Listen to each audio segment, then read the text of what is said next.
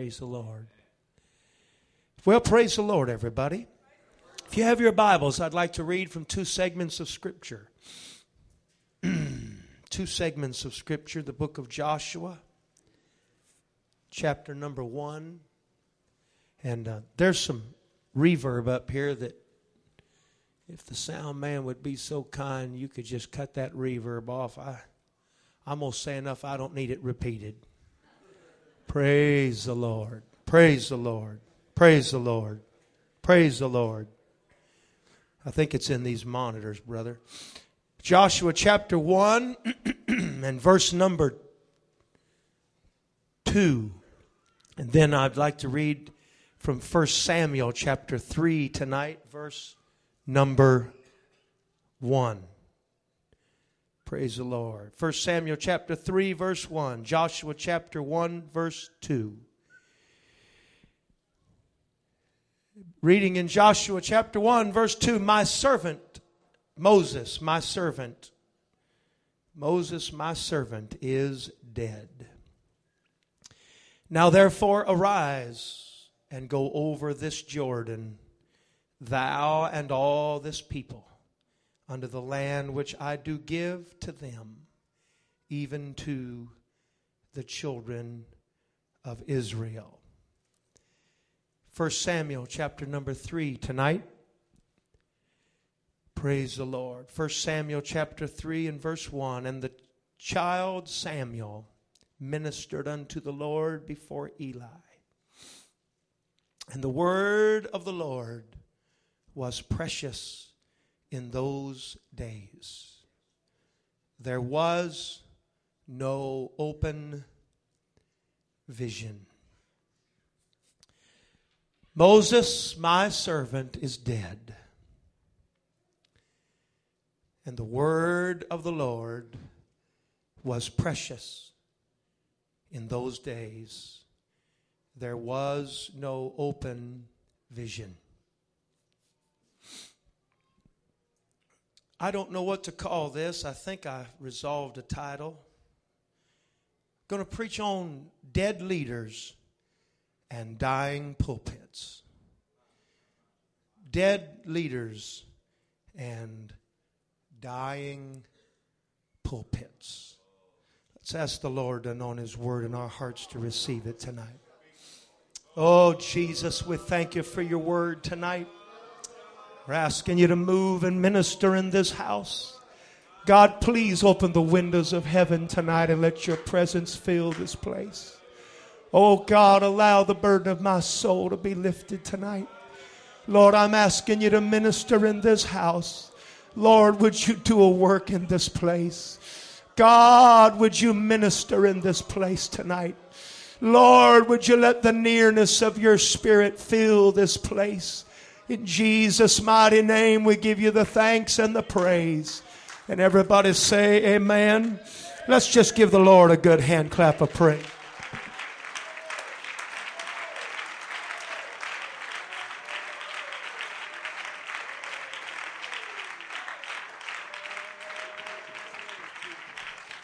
Oh, I love you, Jesus. Glory to your name. Glory to your name.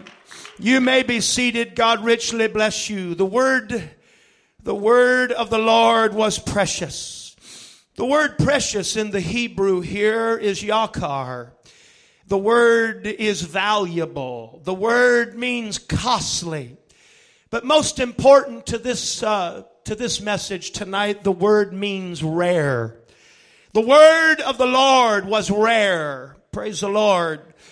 In those days, it was rare. There was no open vision.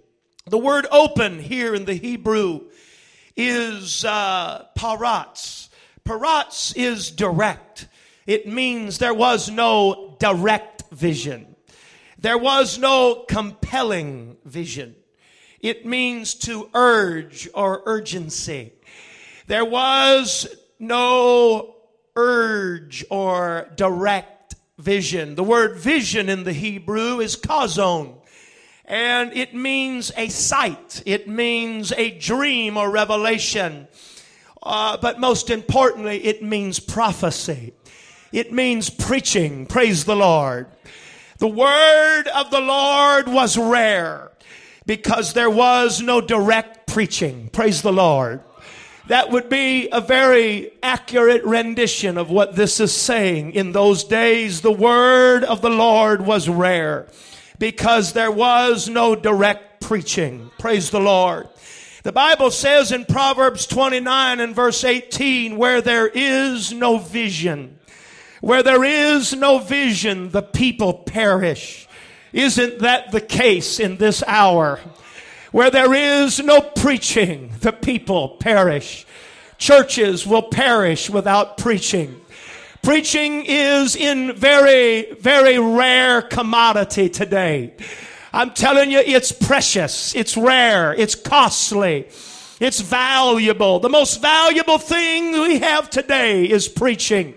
That is, if you want to get to the promised land. The most valuable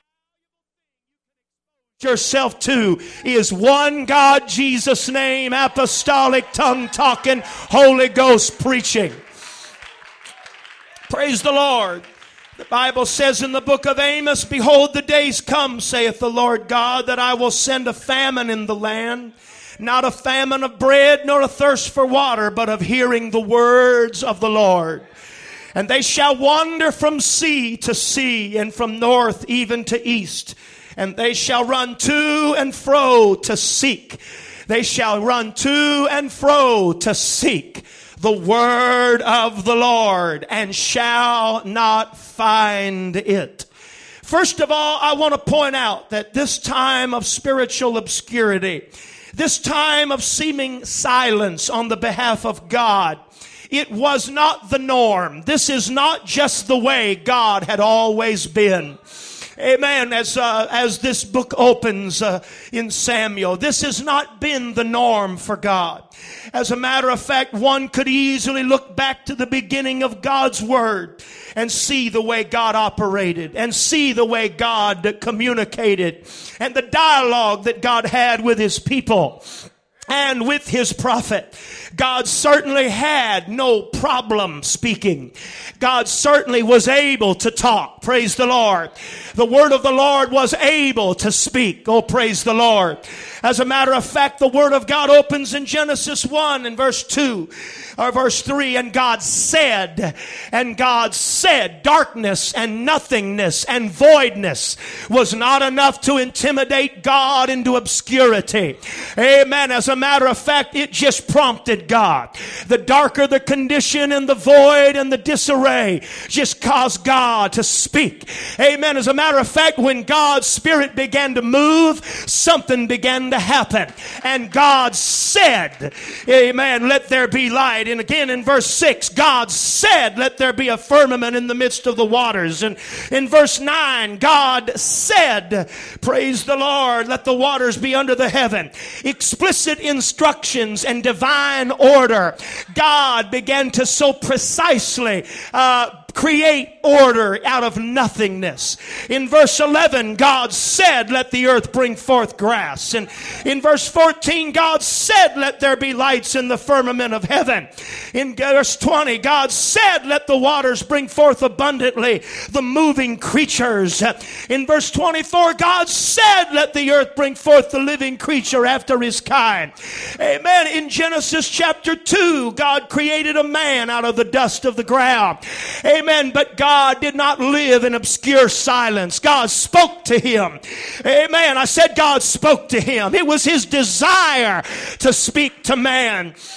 The Bible says in verse 16, the Lord God commanded the man, saying, of every tree of the garden thou mayest freely eat, but of the tree of knowledge of good and evil thou shalt not eat of it. For in the day that thou eatest thereof thou shalt surely die. It was after they sinned, even sin, and sinning against their Creator could not stop God. Amen. It could not drive him into obscurity, but he came and they heard the voice of the Lord God walking in the garden in the cool of the day. And the Lord called unto Adam and said unto him, where art thou? And he said, who told thee that thou wast naked? And the Lord said unto the woman, what is this that thou hast done? It was but a chapter later that Cain rose up and slew Abel, and rejection and killing he that brought forth a more excellent sacrifice. It could not drive God's word into obscurity, but God's word came speaking and talking. It was in verse 6 that the Lord said unto Cain, amen, why art thou wroth, and why is thy countenance fallen? If thou doest well, thou shalt be accepted. And then he said again, the Lord said unto Cain, where is Abel thy brother? Amen. And it was in Genesis chapter 6 that God looked at a world that was corrupt, shakath. It was ruined. It was unsalvageable. It was there that God said unto Noah, the end of all flesh is come before me. God was prompted to explain and speak to Noah because Noah found grace in the eyes of the Lord. God spoke unto Noah, make thee an ark. Explicit instructions and explicit details of an ark of safety and of salvation. Make thee an ark of gopher wood. Rooms shalt thou make in the ark, and thou shalt pitch it within, and thou shalt pitch it without. And this is the fashion which thou shalt make of it. It was in verse 17 that he said, even I do bring a flood of waters upon the earth to destroy all flesh. But with thee will I establish my covenant, that thou shalt come into the ark, thou and thy sons and thy wife and thy sons' wives with thee. And verse 22 said, this did Noah according to all that God commanded him, and so did he. It was in chapter 12 that you see a paganistic man that God speaks to in verse 1. Now the Lord said unto Abram, get thee out of thy kindred and from thy kindred and from thy father's house unto a land that I will show thee. It was a very intimate relationship that God had with this man, because this man was obedient. Abraham had never served a God that spoke before. Abraham had never served a God that talked to him, that gave him commandments. And so he began to tell him, the land that thou seest, to thee will I give it, and to thy seed forever. Explicitly, God began to call Abraham. He said in chapter 15 and 1, after these things, the word of the Lord came unto Abram in a vision. Fear not, Abram, I am thy shield and thy exceeding great reward. In verse 4, he says, the word of the Lord came unto him, saying, this shall not be thine heir, but he that shall come forth from thy bowels shall be thine heir. And he brought him forth and said, look at the heavens and tell the stars if thou be able to number them. I don't have time to go on and on and on, but I just want to pick up some highlights of the motivation and the desire that God had to speak his word to his people. How that God had a desire to direct their footsteps. How that God had a desire to show them his plans for them. Take me a heifer of 3 years old, and a she-goat of 3 years old, and a ram of 3 years old, and a turtle dove and a young pigeon. And he took these and divided them in the midst, and laid each piece one against the other, and the birds he divided he not. And when the fowls came down, Abraham drove them away. And the sun was going down, and a deep sleep fell upon Abram, and lo, a horror of darkness fell upon him. And he said unto Abram, and he said unto Abram, and he said unto Abram, know of a surety that thy seed shall be a stranger in a land that is not theirs, and shall serve them, and they shall afflict them 400 years. And also that nation whom they shall serve will I judge, and afterwards shall they come out with great substance. Here in this horror of darkness, the God of eternity was laying out explicit prophecy, showing him of what was to come, showing him of what was going to happen as a people were going to be in bondage. And the Bible said it came to pass as the sun went down and it was dark, there was a smoking furnace and a burning lamp that passed between those pieces. Oh, praise the Lord. Oh, a God that was so close to him. A God that was unfolding the future. A God that was giving enlightenment and insight. That is what God wants to do. That is the way God had operated. That is the way God's heartbeat pumped and his pulse rate pumped. Amen. To share with his creation. To share with his man. It was God that spoke to Abram in Genesis 17. I am the Almighty God. Walk before me. Be thou perfect. I'm going to make a covenant between me and thee, and I will multiply thee exceedingly. As for me, behold, my covenant is with me, and thou shalt be a father of many nations. This is my covenant in verse 10 of chapter 17, which ye shall keep between you and me, and thy seed after thee. Every man child shall be circumcised, and ye shall circumcise the flesh of your foreskin, and it shall be a token of the covenant between you and me. Amen. God could not even hide from Abraham what he was going to do unto Sodom as their wickedness and the stench of their iniquity reached into the heavens. God felt motivated and compelled to speak unto his servant Abraham. Shall I hide from Abraham the thing which I do? And he began to explain to Abraham, and they began to have a conversation, and Abraham actually grabbed the heart of God and began to negotiate with God. God made himself accessible. God spoke and communicated and had dialogue with the man that he had called out, amen, of his world, of his land. It was in Genesis 28 that God speaks to Jacob at Bethel. And you know the story, how that God revealed himself and told him, I'm the God of Abraham and Isaac, and the land whereon thou liest, to thee will I give it. And God began to deal with him and talk to him and explain to him. Amen. And God told Jacob to go back to Bethel.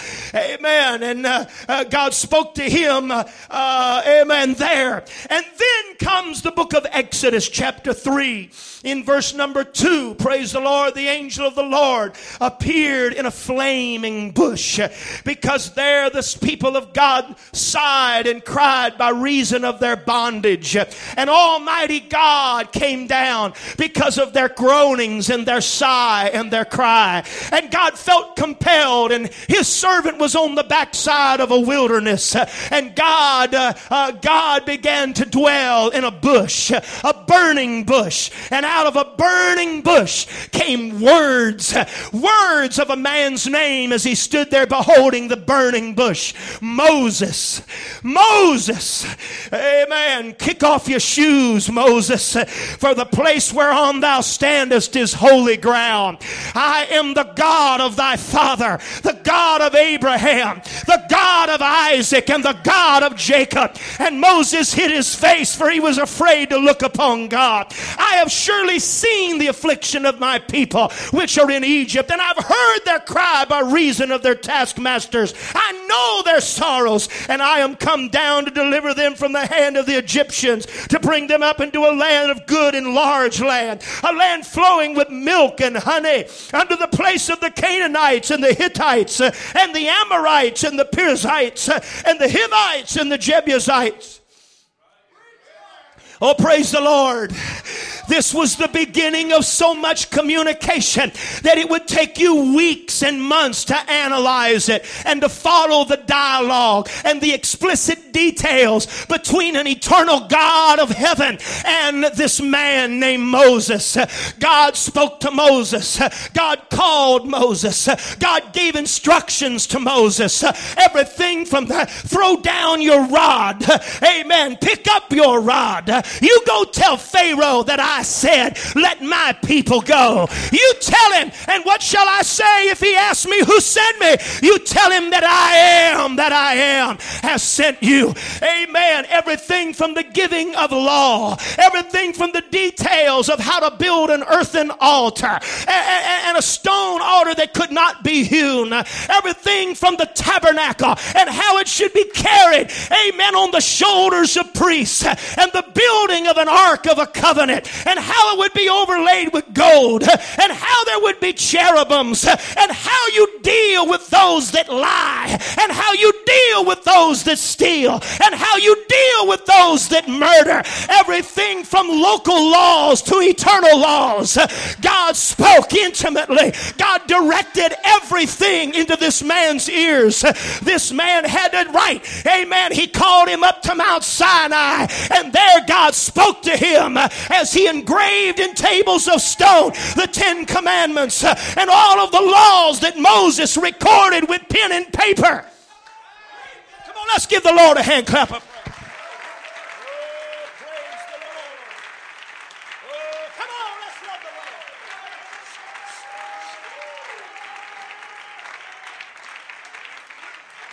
praise. Praise the Lord. Oh, praise the Lord.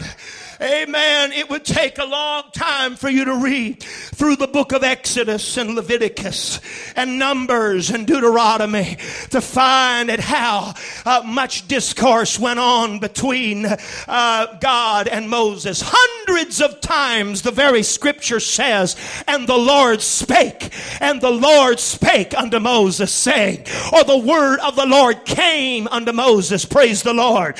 Amen. All through these books, not to mention all the recorded discourse between God and Moses concerning the laws and the ordinances and the priesthood and the tabernacle.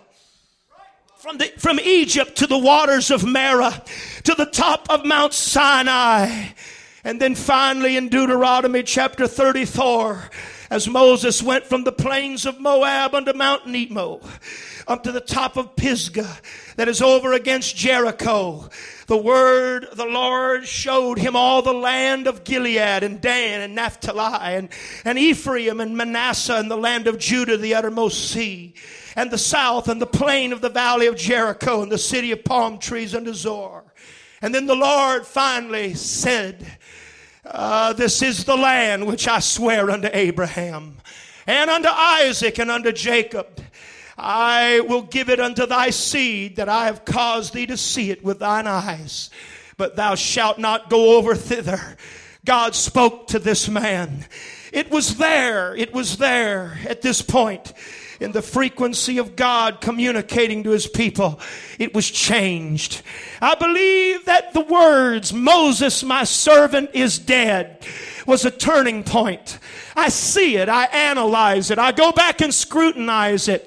I begin to see something changing. Amen. At the departure of a Moses. Not to say that Joshua did not hear the voice of God.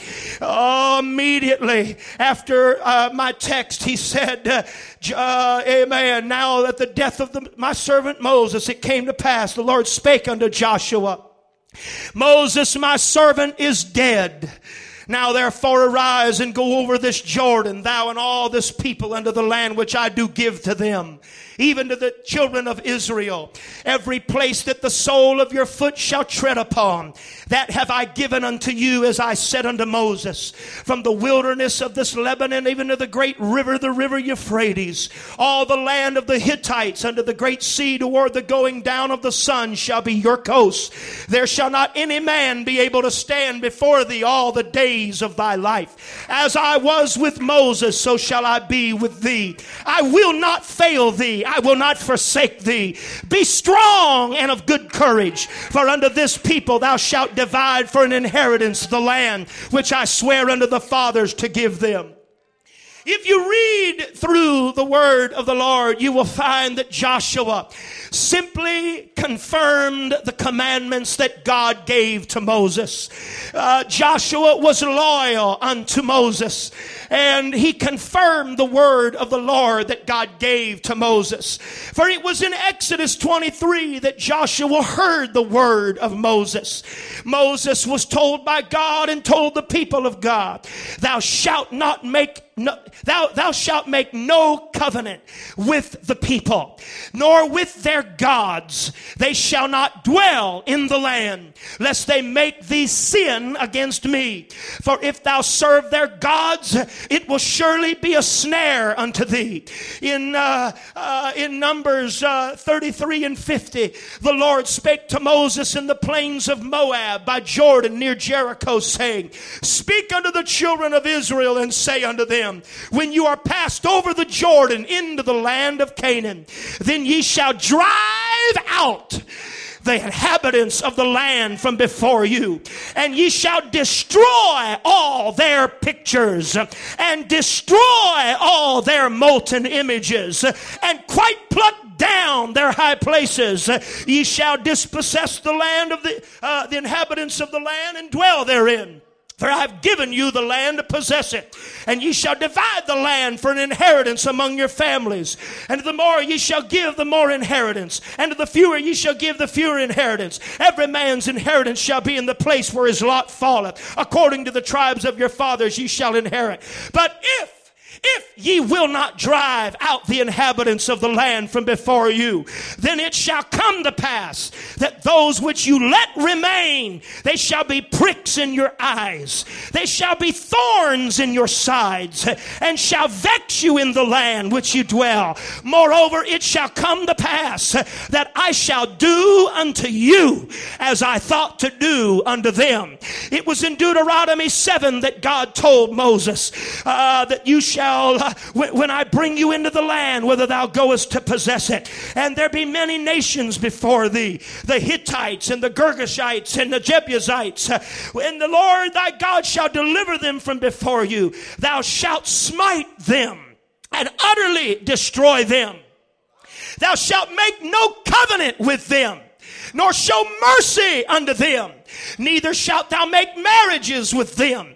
Thy daughter shall not, you shall not give your daughter to their son, and neither let them take their daughter to your son, and vice versa. They will turn away your son from following me, that they may serve other gods, and the anger of the Lord will be kindled against you, and destroy thee suddenly. But thus shall you deal with them. Ye shall destroy their altars. You will break down their images. You will cut down their groves. You will burn their graven images with fire, because you are a holy people unto the Lord your God. The Lord thy God hath chosen thee to be a special people unto himself, above all the people that are upon the face of the earth. Know therefore that the Lord thy God, he is God. He is the faithful God, which keepeth covenant and mercy with them that love him, and keep his commandments to 1,000 generations. Thou shalt therefore keep the commandments and the statutes and the judgments which I commanded thee this day to do them. And so it was Joshua's lot to carry on these commandments that was rehearsed in his ears over and over and over and over and over and over again. And so Joshua says, hereby ye shall know, that the living God is among you. Ye shall without fail drive out from before you the Canaanites and the Hittites and the Hivites and the Perizzites and the Girgashites and the Amorites and the Jebusites. Joshua carries on the loyalty, amen, to Moses and to God. And all of these nations were to be driven out. I think we need to realize and understand, analyze why it is that God wanted to drive these nations out. All of these nations represented sin. They represented evil. They served Baal and they served Ashtaroth. They served Milcom and they served Chemosh. They served Molech and they served Baal Peor. They served gods of immorality, gods of degradation, gods, amen, of blasphemy. They serve gods of self-mutilation. They serve gods of destruction and gods of evil. And so God wanted to make sure it was ingrained in the heart of this people that he said, I've not called thee because thou wert the greatest of all people or greater in number, but I called thee because thou wast but the fewest of people, and then because I loved you you, and I want to show my mercy unto you. Therefore shall you keep my commandments. And if you will, I'm going to bless you as you come in, and I'm going to bless you as you go out. Your enemies will come in one direction, and they'll flee in seven. I'm going to make you the head and not the tail. I'm going to bless your fruit. Amen. I'm going to bless your cattle. Your vine will not cast forth its fruit before its time in the field. If you will but serve me and drive out the sin and drive out the evil and drive out the immorality, if you will tear down their groves and destroy their pictures, I want you to hate what I hate, and I want you to love what I love. Well, praise the Lord. God's word had not hidden in obscurity. The word was not rare. The word was there, right there in their hands. Oh, praise the Lord. Oh, praise the Lord. Ye that love the Lord, hate evil. Depart from evil and do good. Amen. I hate the work of them that turn aside. It shall not cleave unto me. I hate every false way. The fear of the Lord is to hate evil and pride and arrogancy, and the evil way and the forward mouth do I hate. Hate the evil and love the good. Establish judgment in the gate. Amen. Paul went on to say, abhor that which is evil. It was God's desire to show his people why they needed to hate evil, why they needed to destroy the inhabitants of the land, why they needed to drive out the Hittites and the Jebusites and the Canaanites, because they'll turn your heart away from me. They'll take from you the promise. They'll take from you your inheritance. They will destroy not only you, but they will destroy the future generation after you. But if you will do what I've commanded you, I will without fail. I will bless you. I will keep you. I will allow you to be successful. I will give you peace. Oh, praise the Lord. Oh, praise the Lord. It's not hard. It's not hard to see the parallel or the ensample.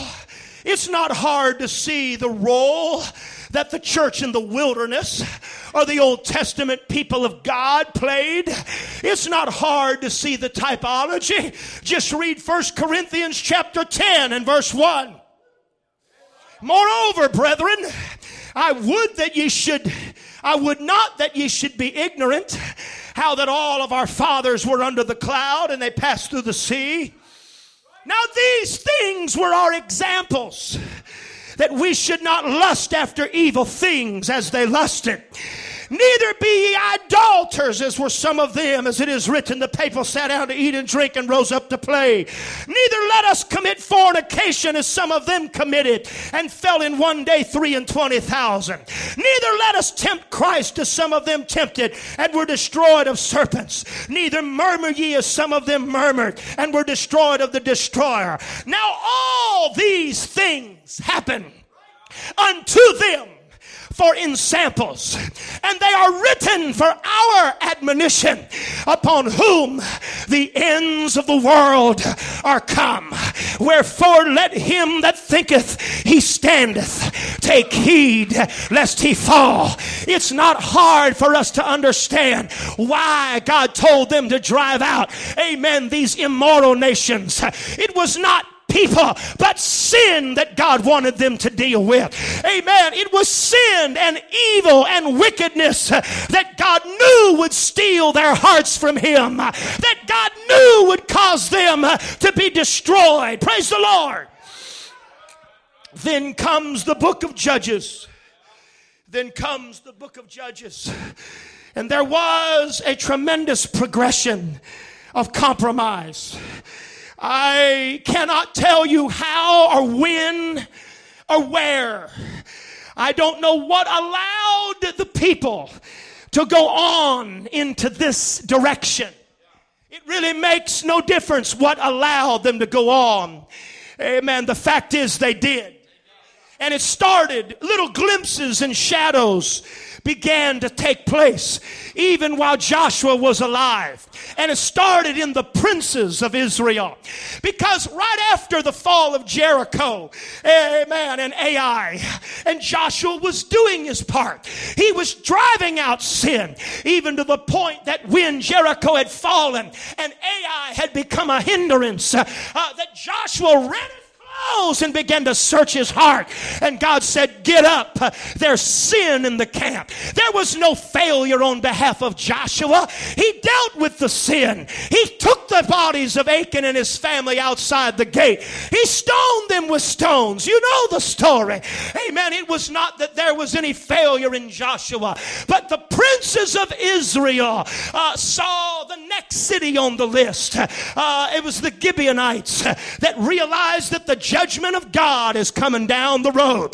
The Gibeonites were next on the hit list in God's army of commanders. And so the Gibeonites went out and found them some old wine skins. And they found them some old moldy bread and worn, tore out apparel and old wore out sandals. And they came into the camp of Israel and they said, we came on a far journey. We've seen you from afar and we want to serve your God. We see the greatness, amen, of your God.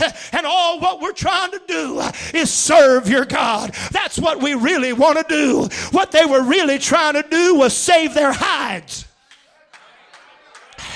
It looked so innocent. It looked so unthreatening. It did not look like anything to be afraid of. But there was more to it than just moldy bread, amen, and worn out wine flask. And before it was over, the princes of Israel swore unto their God that they would not destroy them. Amen. And before it was over, they began to have a position in the people of God. They were toting bread and carrying water. It started there. That was the beginning of the downfall. And it didn't take very long for it to go south from there. Amen. If you begin to read into the book of Judges, you can find the long list and legacy of what went wrong and who it went wrong with. Manasseh did not drive out the inhabitants of Bethshean and her towns, nor Tanakh and her towns. And it's all there in black and white. In verse 28, when Israel was strong, they put the Canaanites to tribute. That simply means they gave them a place to labor among them. Rather than fight them and rather than declare war against them, they simply allowed them to have a place among them. Not a place of exaltation, but just a place where they could exist. Just peacefully coexist. I'm going to tell you, it's never been the will of God to peacefully coexist with sin, with Trinitarians, with idolatry, with fornication, with iniquity. There's never been a place that God would allow his people to peacefully coexist. That's why God would not fight for Israel at Ai, because they had taken of the accursed thing. It's not hard to see this about God. You know that it's right. It's been God's ways from the very beginning. God over and over and over and over, repetitively told them, ye shall drive them out. Ye shall tear down their altars. Ye shall make no habitation with them. That's not hard for me to understand. Praise the Lord. That's not hard. But something happened. And I don't mind telling you, there was a progression of compromise that began. One of the tribes neglected to utterly drive out the inhabitants of the land. And I cannot begin to tell you how much pressure it put on the rest of them to not fight. It put a lot of pressure, amen, when Manasseh failed to drive out the inhabitants. Then pretty soon Ephraim failed to drive out the Canaanites. They failed to hold up the battle on their part.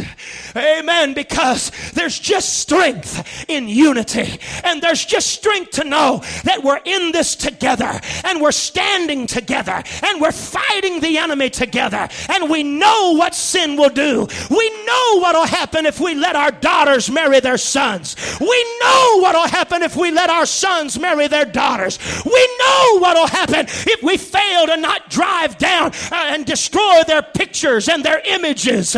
We know what's at stake here. If we want God's promise, if we want God's blessing, we've got to labor in this together. We've got to take a sword. Oh, praise the Lord. Oh, praise the Lord. Oh, praise the Lord. Oh, praise the Lord. Amen, amen, amen. And so, little by little by little, amen, another. That's why the Bible says, how can two walk together except they agree? And to know them that labor among you. What you fellowship is what you will become. What you around a lot is what you will eventually begin to take on in the characteristics of your life. Amen. So Manasseh failed to drive out the inhabitants. And Ephraim failed to drive out the inhabitants. And Zebulun failed to drive out the inhabitants. And Asher failed to drive out the inhabitants. And one by one, by one, by one. And it takes a lot to stay in battle. It takes a lot for every tribe to do a roll call and make sure everybody's here and make sure everybody still has a passion for the Lord and the things of God and make sure everybody's in this together. Come on, Manasseh, is everybody here? Every camp, every tent pitched toward the high place. Every tent's going to be pitched toward the house of God. Everybody in this together. Are we all coming to worship tonight? Do we all believe in one God? Do we all have baptism in Jesus' name as our battle cry? Hello, are we all believing in holiness and love not the world, neither the things that are in the world? The roll call went on and on and on, but little by little somebody realized, hey, the church down the road there, they're not driving them out anymore, and the church up the road there is not driving them out anymore. It just makes things difficult, amen, to have to deal with it when you're used to having, amen, arm in arm, unity in the things of God. And pretty soon, not only are they not driving them out, but some of them, Benjamin, are being driven out themselves. And before it's over, the pressure is not just in the fact that you're standing by yourself fighting these enemies. Please be seated.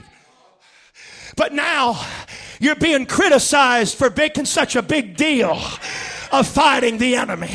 What are you doing fighting all the time? What are you doing trying to drive out Jebusites all the time?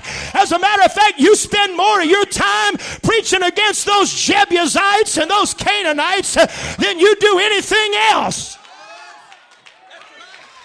And I don't mind telling you, somewhere behind the scenes, please be seated, somewhere behind the scenes, it was more than just the leaders.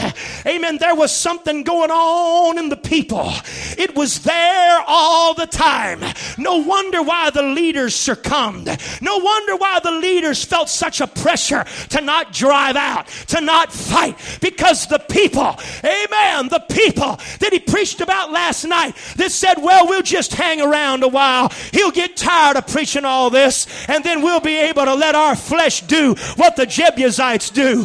Oh yeah, somewhere in the scope of every bit of this, amen, while the preachers were struggling, amen, the people's hearts were already going a-whoring. They were already a-whoring after idols.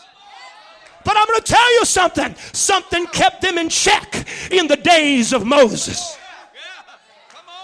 At the very murmuring at the waters of Marah, Moses had a conscience. Moses had a drive.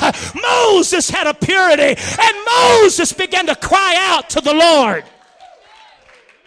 And God used him because of his crying. And God used him because of his conscientiousness. And God gave him direction. Amen. And God told him, you take a tree and put it in that water and it'll sweeten it up. As long as there was a Moses to defend, as long as there was a Moses to seek the face of God, as long as there was a conscience and a purity and a passion and a zeal in the heart of a man, the people of God lined up. The people of God were blessed. The glory cloud kept falling down. You better thank God if you have a preacher that'll weep and pray and preach and drive sin out. You better thank God if you got a man of God that has a sword. Oh, praise the Lord. There is, please be seated. There is a vast difference between the leadership of Moses and Joshua and the leadership that came marching down the road in Judges. There isn't any comparison with the glory that fell as there was thundering and lightning. Woke them out of their tents as Moses called the people to come with him that he may introduce them unto the Lord. That's what the book said. And then Moses marched up to Sinai, and the people stood as they heard the trembling and the thundering and the shaking on that mountainside. Smoke and darkness and blackness overpassed that mountainside as God came down and visited with his man. And the people of God had a fear of God because they had a man of God that had a fear of God. The people of God had a reverence for God because they had a man of God that had a reverence for God. The only reason why the people of God had a fear of God is because they had a man of God that walked with God. They knew he was a man of God. They knew what was going to happen if they went to murmuring. They knew what was going to happen if they went to complaining. They saw it time and time and time again. And they knew what was going to happen when he came down and found them marching around a golden calf, and how that his brother Aaron had yielded himself to their compromise. And there's a reason why you have a pastor. And a lay minister will never be your pastor. It is your pastor that's your pastor. Your pastor may be out of town preaching, but your lay minister is not your pastor. The evangelist is not your pastor.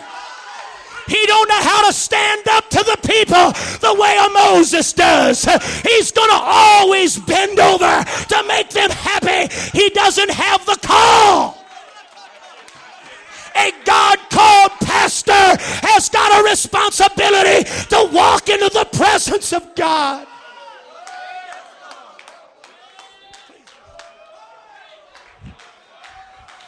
What a far cry from the leadership of Moses and Joshua, as he made them drink down the gold dust. What a far cry of the leadership between Moses and the leadership of Judges, as the glory of God and the power of God and the glory cloud, amen, the pillar of cloud will appear and the pillar of fire would appear by night. And they knew that God has come to talk to Moses. They knew that Moses heard from God. Oh, I don't mind telling you, there was a fear of God in that church in the wilderness. They'd already seen what happened to Moses' own brother and sister when they got to talking about Moses' apostolic authority. When they got to preaching a little bit, Oh yeah, even Moses' own sister and brother couldn't get away with talking about the ministry. And God put that kind of fear in those people. Amen. Come out here, Miriam. Amen. Amen. And her skin became leprous. There was a fear of God in the camp of Israel as long as Moses was around, simply because they already seen the earth open up and swallow up a Korah. They saw the demonstration of God's anointing, because this man is going to keep the Jebusites out. This man's going to keep the Canaanites out. This man's accountable to God. He's accountable to God. He's accountable to God. He's got a fear of God. He's got a conscience.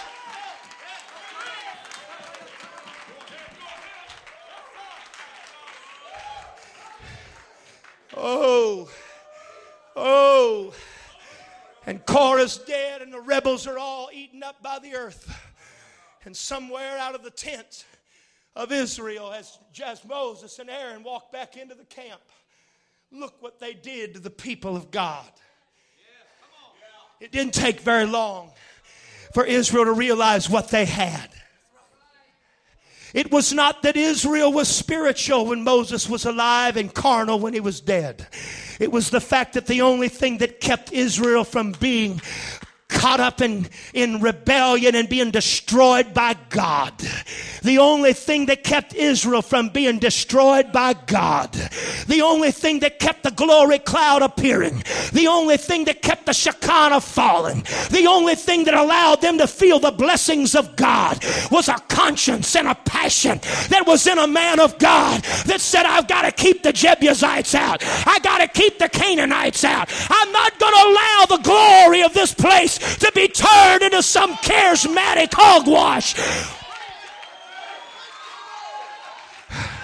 Oh God, there are no holiness churches. There's only holiness preachers. You don't have any holiness on your own. The only holiness you have has got to be affirmed by a man that God puts in your life.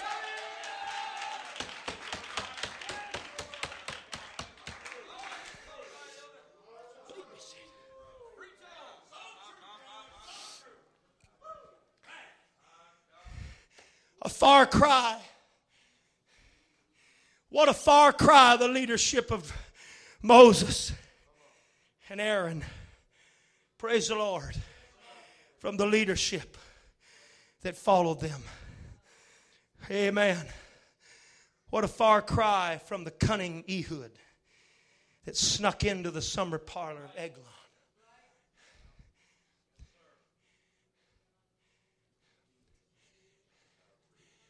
Buried his dagger deep into his bowels. And then fled and ran. Oh, it was leadership. They were judges. They judged evil. They judged good. But you be the decider. You compare them. You compare the leadership of judges. Amen. Gideon. Amen. The mighty man of valor. And he was mighty. And he worked for God. But only to make a golden ephod out of the spoil of those that he consumed. That all of Israel went whoring after. Or the whoremongering Samson that slept with whores and played with the anointing of God. I can't tell you he didn't work for God. He didn't do something for God. But you look at the scripture. And you tell me if you see any difference in the leadership.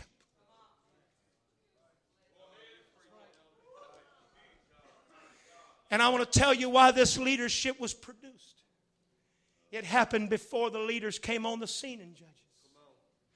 It happened when some leaders died. Leaders are dead. Moses, my servant, is dead.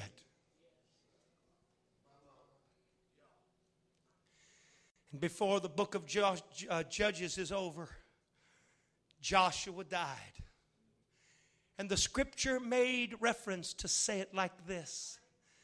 And the people of Israel served the Lord all the days of Joshua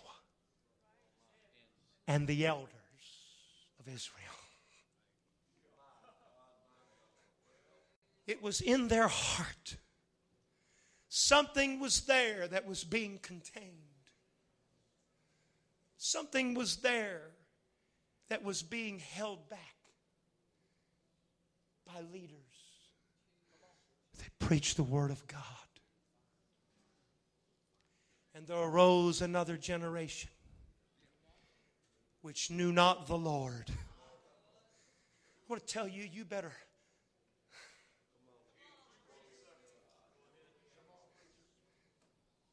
hopefully you want to know God. I hope this camp meeting doesn't end without you finding God. Somewhere in your youthful age, you need to find God. You need to know God. And I don't mind telling you that leadership is responsible for helping people find God and know God. Because when those leaders died, there arose a generation that knew not God. And not only did they not know God, but where there's an absence of victory of God in your heart, where there's an absence of the knowledge of God, you need to get one God deep in your soul. You need to know one God's scriptures better than you know the batting average of some stupid baseball player. You better know baptismal scriptures better than you know the football NFL record of some team. You better know the Word of God better than you know the sports of this world, better than you know the worldly music of this world. You better know God. You better get this in your heart. Because if you don't know God and your leadership dies,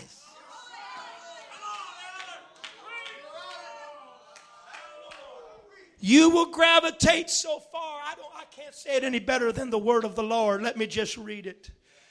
Praise the Lord. And there arose another generation, and the children of Israel did evil in the sight of the Lord. And they served Balaam. They served Balaam.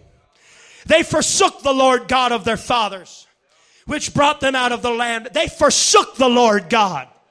They forsook Him. They followed other gods, of the gods of the people that were round about them. They bowed themselves down unto them. They provoked the Lord to anger. They forsook the Lord and served Baal and Ashtaroth. It's the book of Judges where everything begins to fall apart and the pulpit begins to die. I'm going to tell you, just read what happens when the hunger and the thirst of the people of God is for the world and there's not a leader.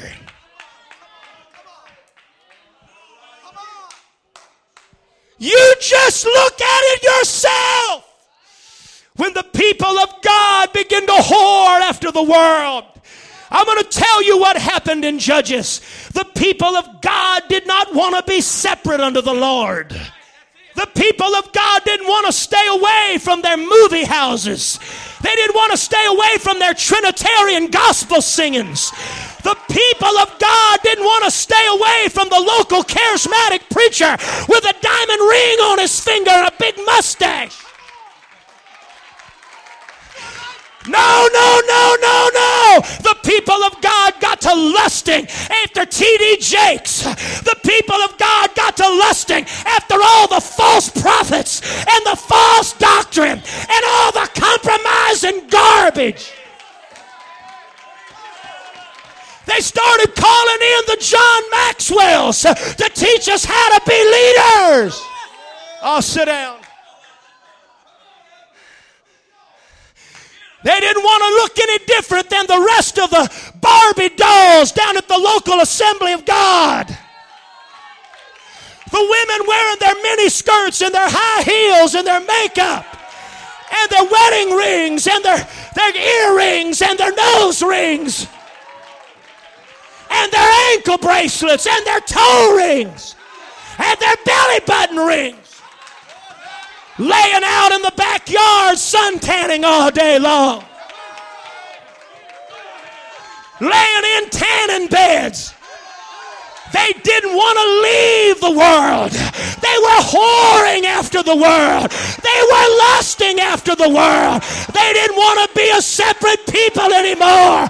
They did not want to be a separate people.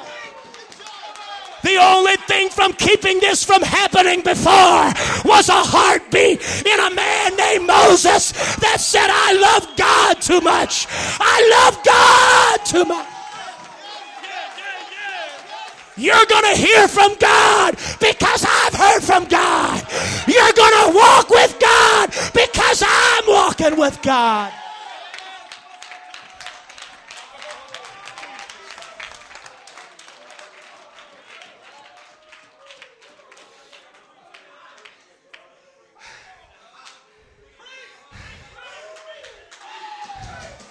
The only thing that kept the sideburns where they needed to be was a Moses that said, you're grieving me.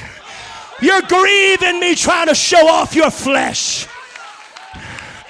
The only thing that kept them looking from a bunch of bellhops with the buttons running all the way up to their chin. Oh God, you may not like this. That's all right. I really frankly don't care. I'm going to preach what I feel in my heart tonight. The only thing that kept all the frizzy, permed hair off of the young ladies, amen, it was in their heart, but it was contained. Amen, there was a drive. There was a glory cloud. There was a pillar of fire. There was a Moses that said, this is the way we're going to do it. I heard his voice. The bush is still burning in the back of my mind. The bush is still burning in the back of my mind. I still hear him.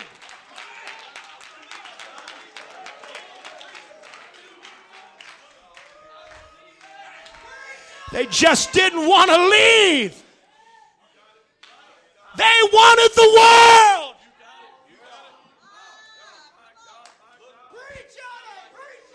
Yeah, before they found ways to slip around.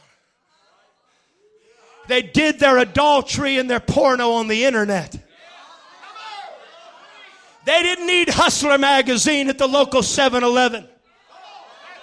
They didn't have to sneak across town to some swanky place.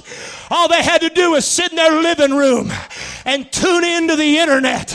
I don't have internet, and I never will have internet. I've never been on the internet, and I never will be on the internet. And I'm going to tell you something else. You better make sure that your telephone does not have internet access. Sit down. You may not want to stand up when I get done anyway. Just sit down. I'm going to tell you this. You're not going to come to my church if you have a cell phone that you can get porno websites downloaded right there on your phone. Get your tail out of my church. You're going to love this preaching, or you can find you some other place to go. And all you preachers that you don't want to control this internet, you're a fool. Why in the world are you going to give your church away to this world when you could preach and say, make no provision for the flesh? We got preachers with internet. We got preachers with internet. How do you tell your people not to have it if you're going to have it?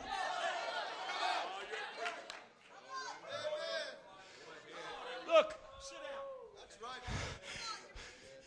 I got some good preacher friends you need to talk to that had some good anointed preachers in their church. They used to be associate or assistant pastors whose wives were secretaries that are backslid on their way to hell tonight. And it all started while they were going to church looking at porno day in and day out on their internet. There is no check. It's the devil's tool. The Bible said they whored after many inventions. The book said they whored after many inventions, inventors of evil things. I'm telling you, what? Oh God, I don't give a rip what you think about this preacher. I can feel your spirit right now. Who is this man think? He's going to tell me you go straight to hell if you want to, but I'm going to preach against porno in the magazines and internet.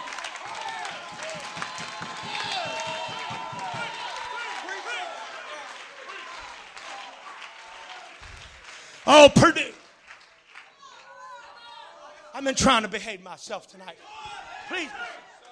We know. And I frankly don't give a rip what you think about what I'm preaching right now. Because I'm going to preach it anyway.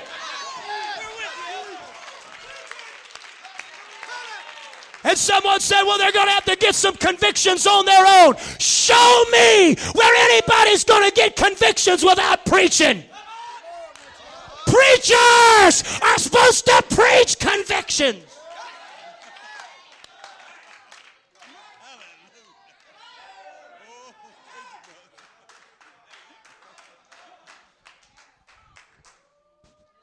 I'm telling you where their conscience is going to kick in.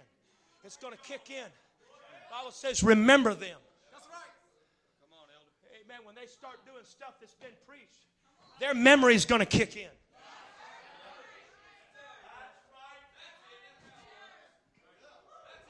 We know what Brother Perdew preaches about this. We know what Moses said. We know what Brother White just got done teaching last Wednesday night. We know what Brother Uzzle's been preaching around here. That's when it's going to kick in. Draw your line where you want to. Oh, go ahead. Kiss, make out, pet, do anything you want to do. Just don't fornicate. Hang it up, brother. Amen. I said hang it up. You've already opened the thing up to everything when you let them touch. Because the Bible said it's good for a man not to touch a woman. You don't have to kiss, amen, some girl or some boy to find out whether they love truth or not. Save it for marriage. I said save it for marriage. That's all right. That's all right. That's all right. Look, we're living in a world that's on its way to hell. The devil's coming in like a flood. I'm just trying my best to do what God's called me to do. I want to present the church as a chaste virgin unto Christ. Oh, praise the Lord. Yeah. She gave him a God. She gave her son a God. And when Moses, the man, or should I say Micah, the man, when he became a man, he had a house of gods. Read it, it's right there. He had a house of gods. And you know what else he did? He made himself an ephod and a teraphim. And he called his son to preach. He called his son to be his own priest. You're going to be my priest, son. Here's the teraphim and here's the ephod. It's yours. He consecrated his own boy. You can't consecrate your son. Only God can consecrate your son. Praise the Lord. And I'm going to tell you something. Amen. It wasn't enough for him to consecrate his son. He needed more validity in his life. So he found him a traveling Levite. He found him a man looking for a church. Just looking for a church. A Levite looking for a place to call home. I'm for hire. Anybody want a preacher? And he said, well, come in here. I'll give you 10 shekels a year. I'll give you 10 shekels a year and a brand new Louis L'Amour suit. I'll give you 10 shekels a year and 2 gold trumpeters and all the food you can eat if you'll come here and be my priest. He said, man, that sounds like more than I'm making now. And Micah bought him a preacher. He needed validity. He needed credibility. So he bought him a priest. That's what followed dead leaders. When the leaders died, the pulpits began to die. Come on, elder.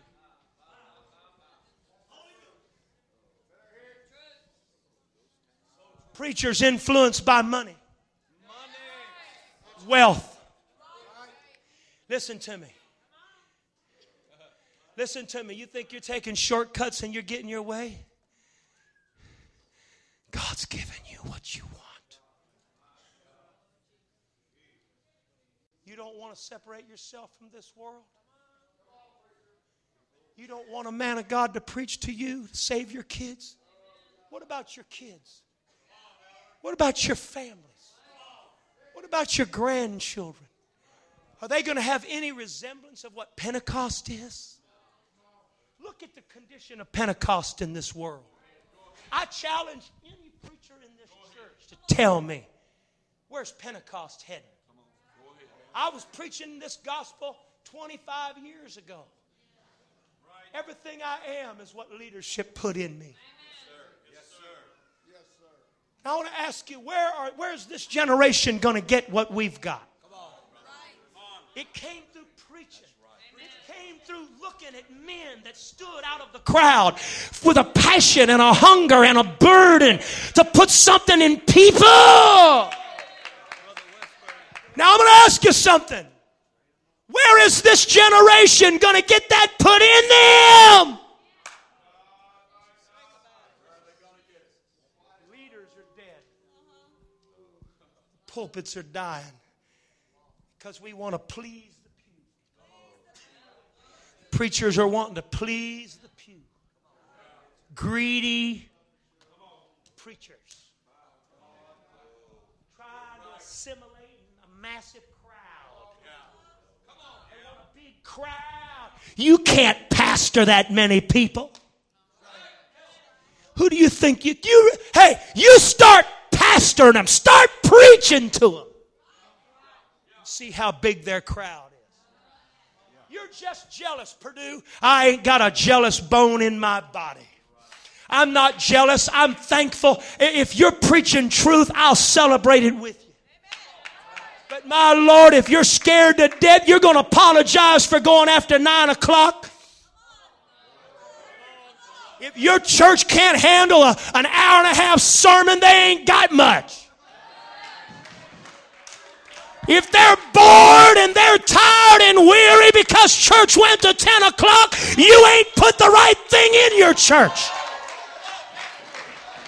When I evangelized, it was 7 days a week. $50 a week. 7 and 7. 7 days a week.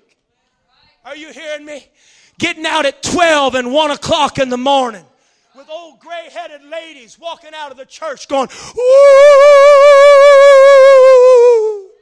Men still lying on the floor and snot, pools of snot under them. I'm telling you, it wasn't fancy. It wasn't fancy, but it sure enough got a lot of generations a relationship with God.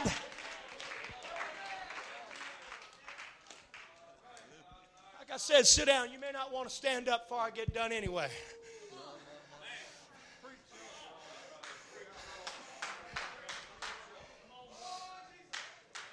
You're just cocky. You're just arrogant. No, I'm not. No, I'm really not. I'm not trying to be arrogant. I'm not trying to be cocky. I haven't done anything for God. I'm just trying to get to heaven. I got to get out of here alive, brother. I got to get to heaven. And you know what? I want to see my son saved. And now I got a grandson. I want to see him saved. And I got kids that's coming into the church, 2nd and 3rd generation. And I'm seeing what's happening all over this country. And the pressure's on. And preachers are not crying out. And not only that, but if you preach like this, you won't be invited back to the next year's conference. Bless God, we're going to put the Quahitas on you. We're going to tighten you up. You ain't going to come into our camp meeting and preach like this. My God, you're going to hurt my poor people. My poor people can't handle this. You're going to offend sinners that might be there. We might have the mayor there. We might have some executive somewhere on some IBM. We may have some rich guy that pulled up in a BMW or a Jaguar. You may run them off. Then they need to be run off, and so do you.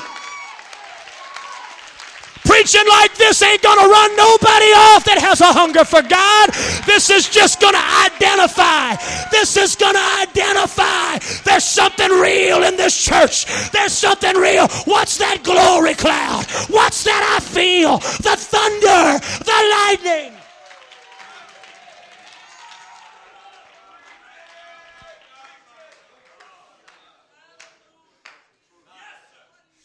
I'm not trying to be mean, Brother Adams. I'm sick. I'm sick of the apathy. I think I'm losing my mind. I really do. Because I sit, matter of fact, this message was burning in my soul for about 3 weeks. And I kept throwing my glasses down, 1:30 in the morning.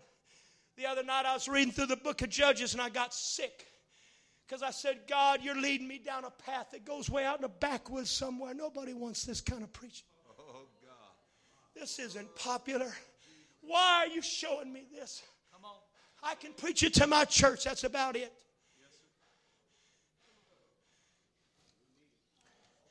Yes, I'd just soon preach to my church. I'm not looking for a place to preach. I'm sick of it. Really, in my being, in my natural man, it's getting harder and harder to preach out because I'm going to have a bad spirit. I'm trying to prove something. I'm going to win the martyr badge. I'm the only martyr, the last one left. Doesn't anybody feel this? Doesn't anybody think about this? Really? Don't we think about leaving this world?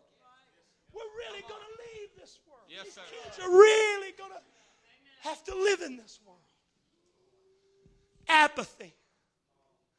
Yeah, there was a Levite that found him a concubine, and she whored around on him, went down to Daddy's house for 4 months. He finally got to missing the company of his concubine, so he went down there to get her. And when he went down to get her, he was nothing. His mind wasn't on nothing but drinking and being merry. Kept him around there a few days, and he finally left and said, come on, we're out of here. And they started sojourning.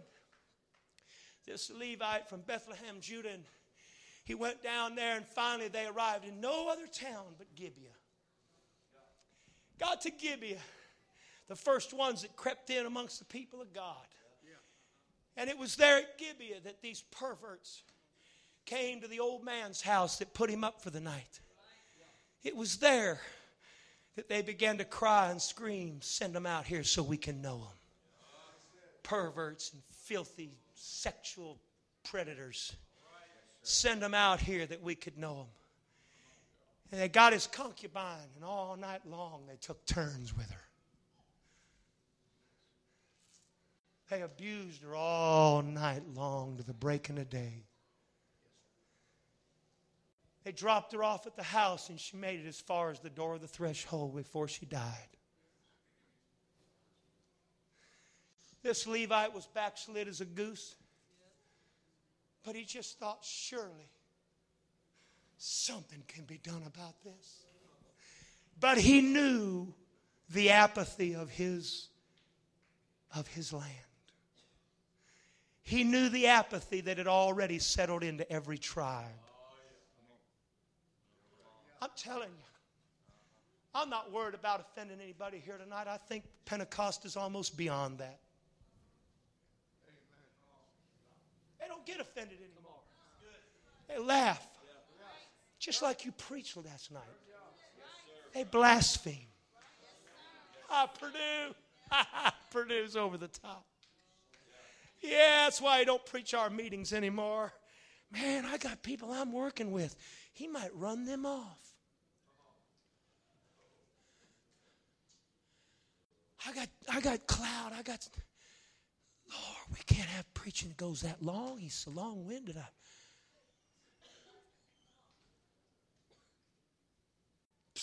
I got something to say. Takes time to preach. How many of you ever stopped mowing grass after 45 minutes? Oh my God, I've been mowing 45 minutes. I got to quit.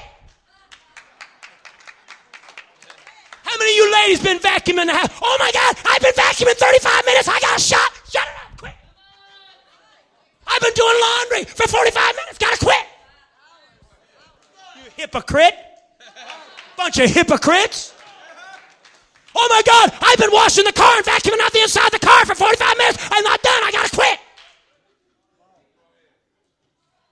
Is that what you do when you're washing the car? You just quit because you've been at it 45 minutes? You hypocrite. You backslid hypocrite. Is your clothes worth more than a message from God? Is your stupid car worth more than a message from God? Do you quit when you're washing the car, mowing the yard, and you ain't done it in an hour? No, because it takes time to mow the yard. It takes time to wash the dishes, and it takes time to do the laundry. It takes time to preach. It takes time to preach. It takes time to preach something you got burning in your gut. It takes time. Yes, sir. What would you have to do if you had to stand and hear the reading of the law for a day? I'm going to tell you something. You critics better learn to shut your mouth when the preacher goes over an hour. And you ought to thank God. Thank God we've got a Moses that's preaching something to us and our kids. I'm telling you the truth. It takes time. Paul preached till midnight. Somebody fell out the window and he went down and he healed him and he preached to the breaking of day. You want to be apostolic? Shout now.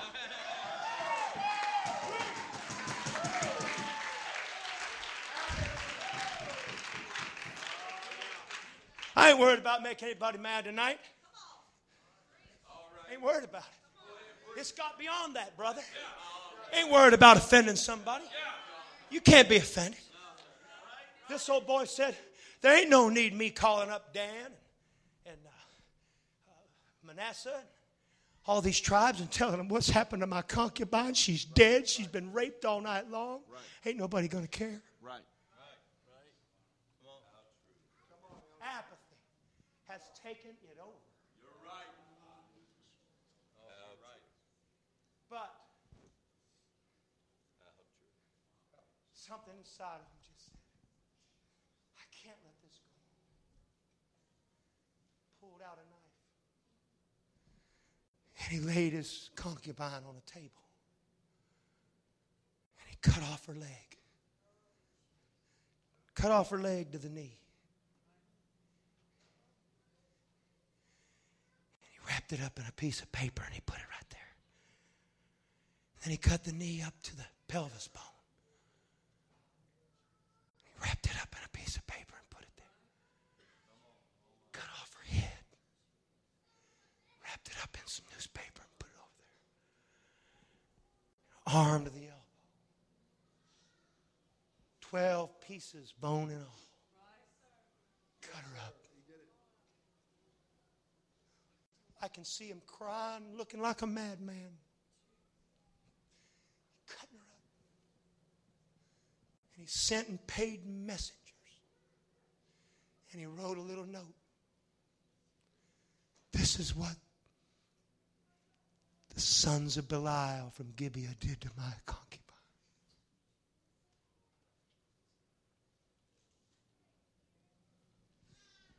It takes too much to stir us.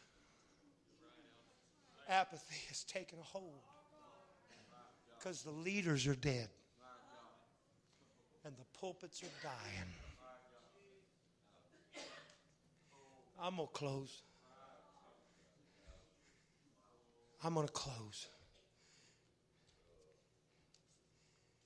You just check it out. It's a far cry from the leadership of a Moses and a Joshua.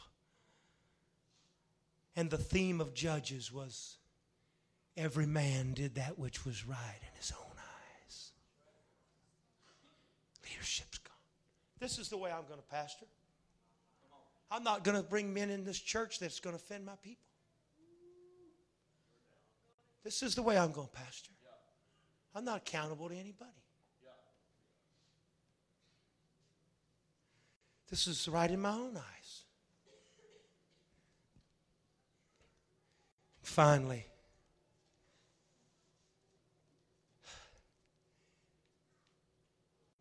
here's what it all came to. Now go and write it before them in a table and note it in a book, that it may be for the time to come forever and ever. That this is a rebellious people, lying children, children that will not hear the law of the Lord, which say to the seers, see not, and to the prophets, prophesy not. Prophesy not unto us right things. Speak unto us smooth things. Prophesy deceits. Get you out of the way. Turn aside out of the path. Cause the Holy One of Israel to cease from before us. Turn aside out. Cause the Holy One of Israel to cease from before us. We don't want to be separate. We don't want to drive Jebusites out. We don't want sin out. We want it in. We don't want to feel like we have to sneak around to go rent a DVD. Just open it up. I understand now they're parading the women of the church up to cut their hair and show the liberty that we're not under any bonds anymore. You don't have to look very far, friend, to find this. You don't have to look very far to see this happening. Now, I'm telling you, Brother Usley, it's happening. Brother Adams, it's happening. You don't have to go very far to see this. It's just around the corner.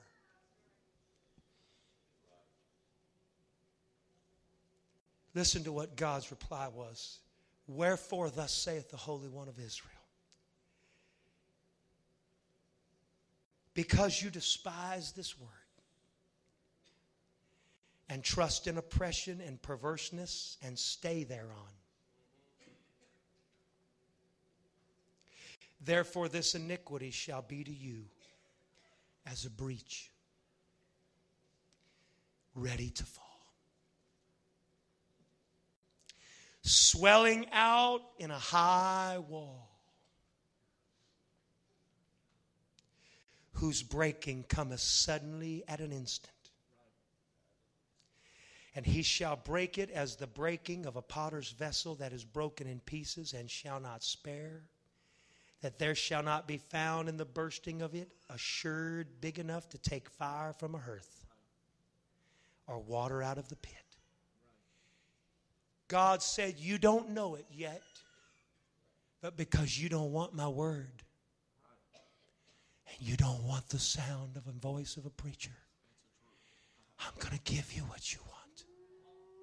This is what God said. It's going to be like a breach ready to fall. The swelling of a high wall. Hear me. Pentecost has an infiltration. Pentecost is deteriorating. I know I'm negative. I'm not a pessimist. I'm a realist. There is a high wall that's swelling, and there's a breach that's ready to burst. Just in the last 20 years, or 10, I can show you, and any man of God that's traveled this country can show you what's happened. Entire churches and groups of fellowship no longer preach anything. And there's people in here, if you don't pray and seek God and get behind your leadership and fast and ask God to put a fire in his belly, your wall's fixing to burst in.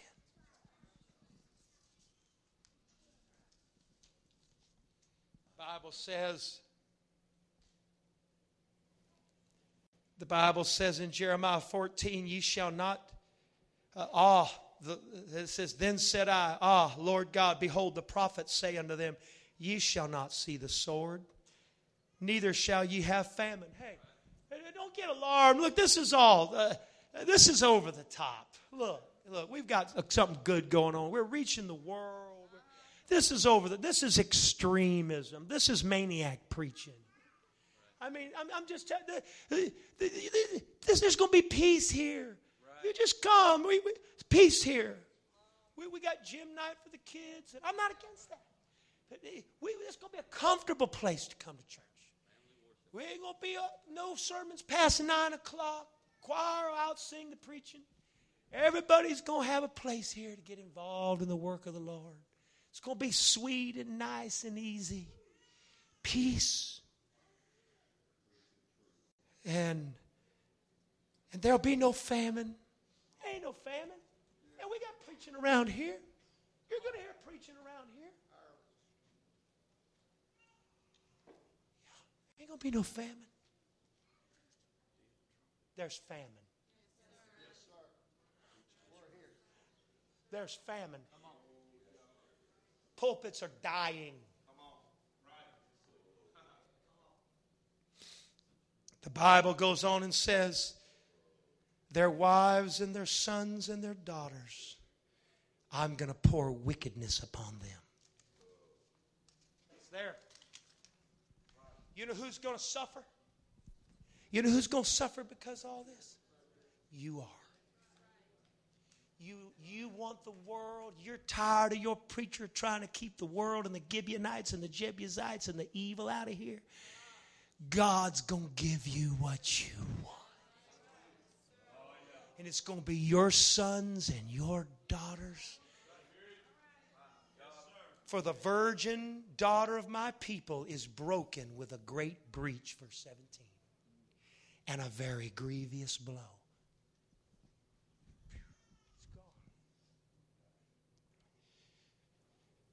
The prophets prophesy falsely, and the priests bear rule by their means, and my people love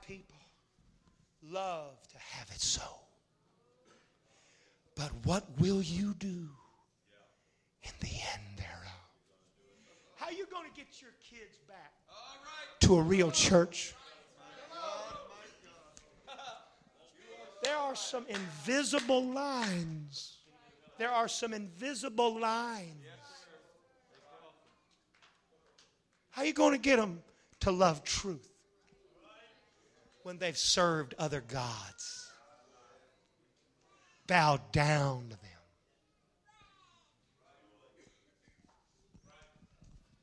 You're right, Elder. There's more.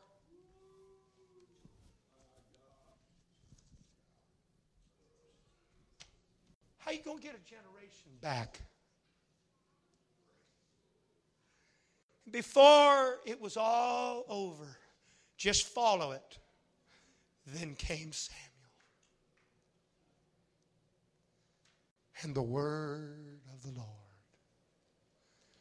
was precious in those days.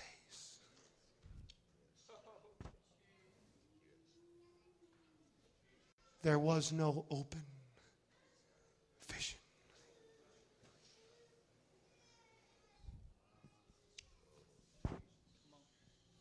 If there is any desire and sincerity and hunger in you tonight, it's time for you to show the devil what you really want. And I'm not qualified to preach to preachers, but I feel a burden on my heart. If you are a preacher that loves God, it's time to preach.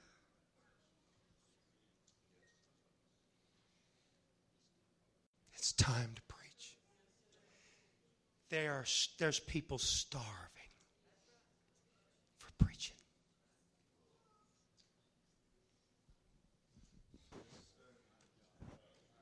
God will stand with us.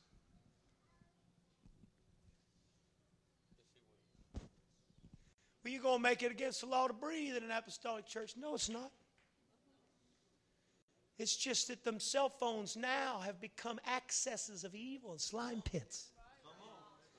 It's just that internet has so very little to offer you in productivity. Really. If you have to work on it and it's a part of your job, then do your job. You don't have to have internet to play around on. It's not a game. I'm not trying to pastor your church. I'm telling you what I feel God telling me to preach. I'm telling you, internet's destroying people. There's people leaving their homes to go meet boys and girls across the country.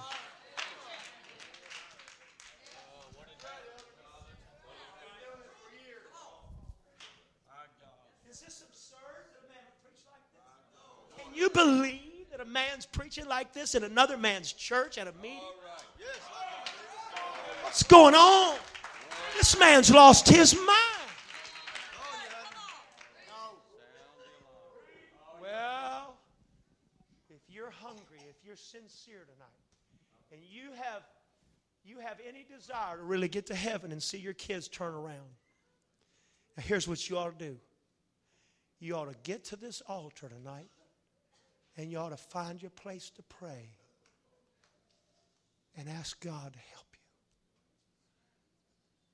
God, anoint my preacher to preach like never before. I'm behind preaching. I'm behind my pastor. Preach to me.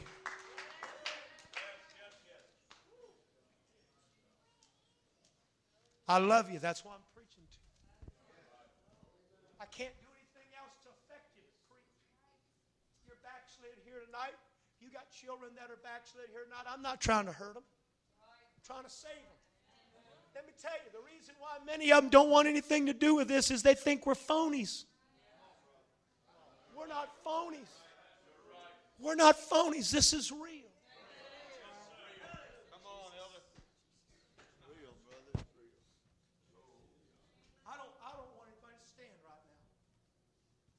I want the Holy Ghost to search out a heart. Somewhere in this building, I want the Holy Ghost to search out a heart that says, don't let leadership die in my life. Please don't quit preaching. Brother Oswald, it's the Holy Ghost that's pulling on you to tell us what you've been telling us around here.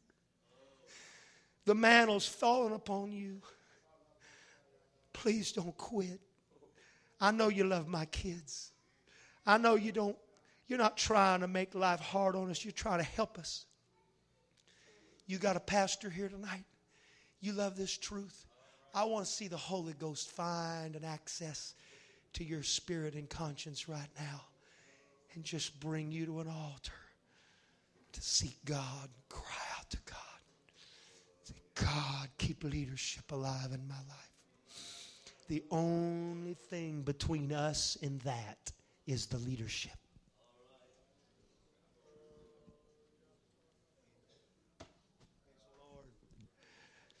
Praise the Lord. Praise the Lord. Let's pray.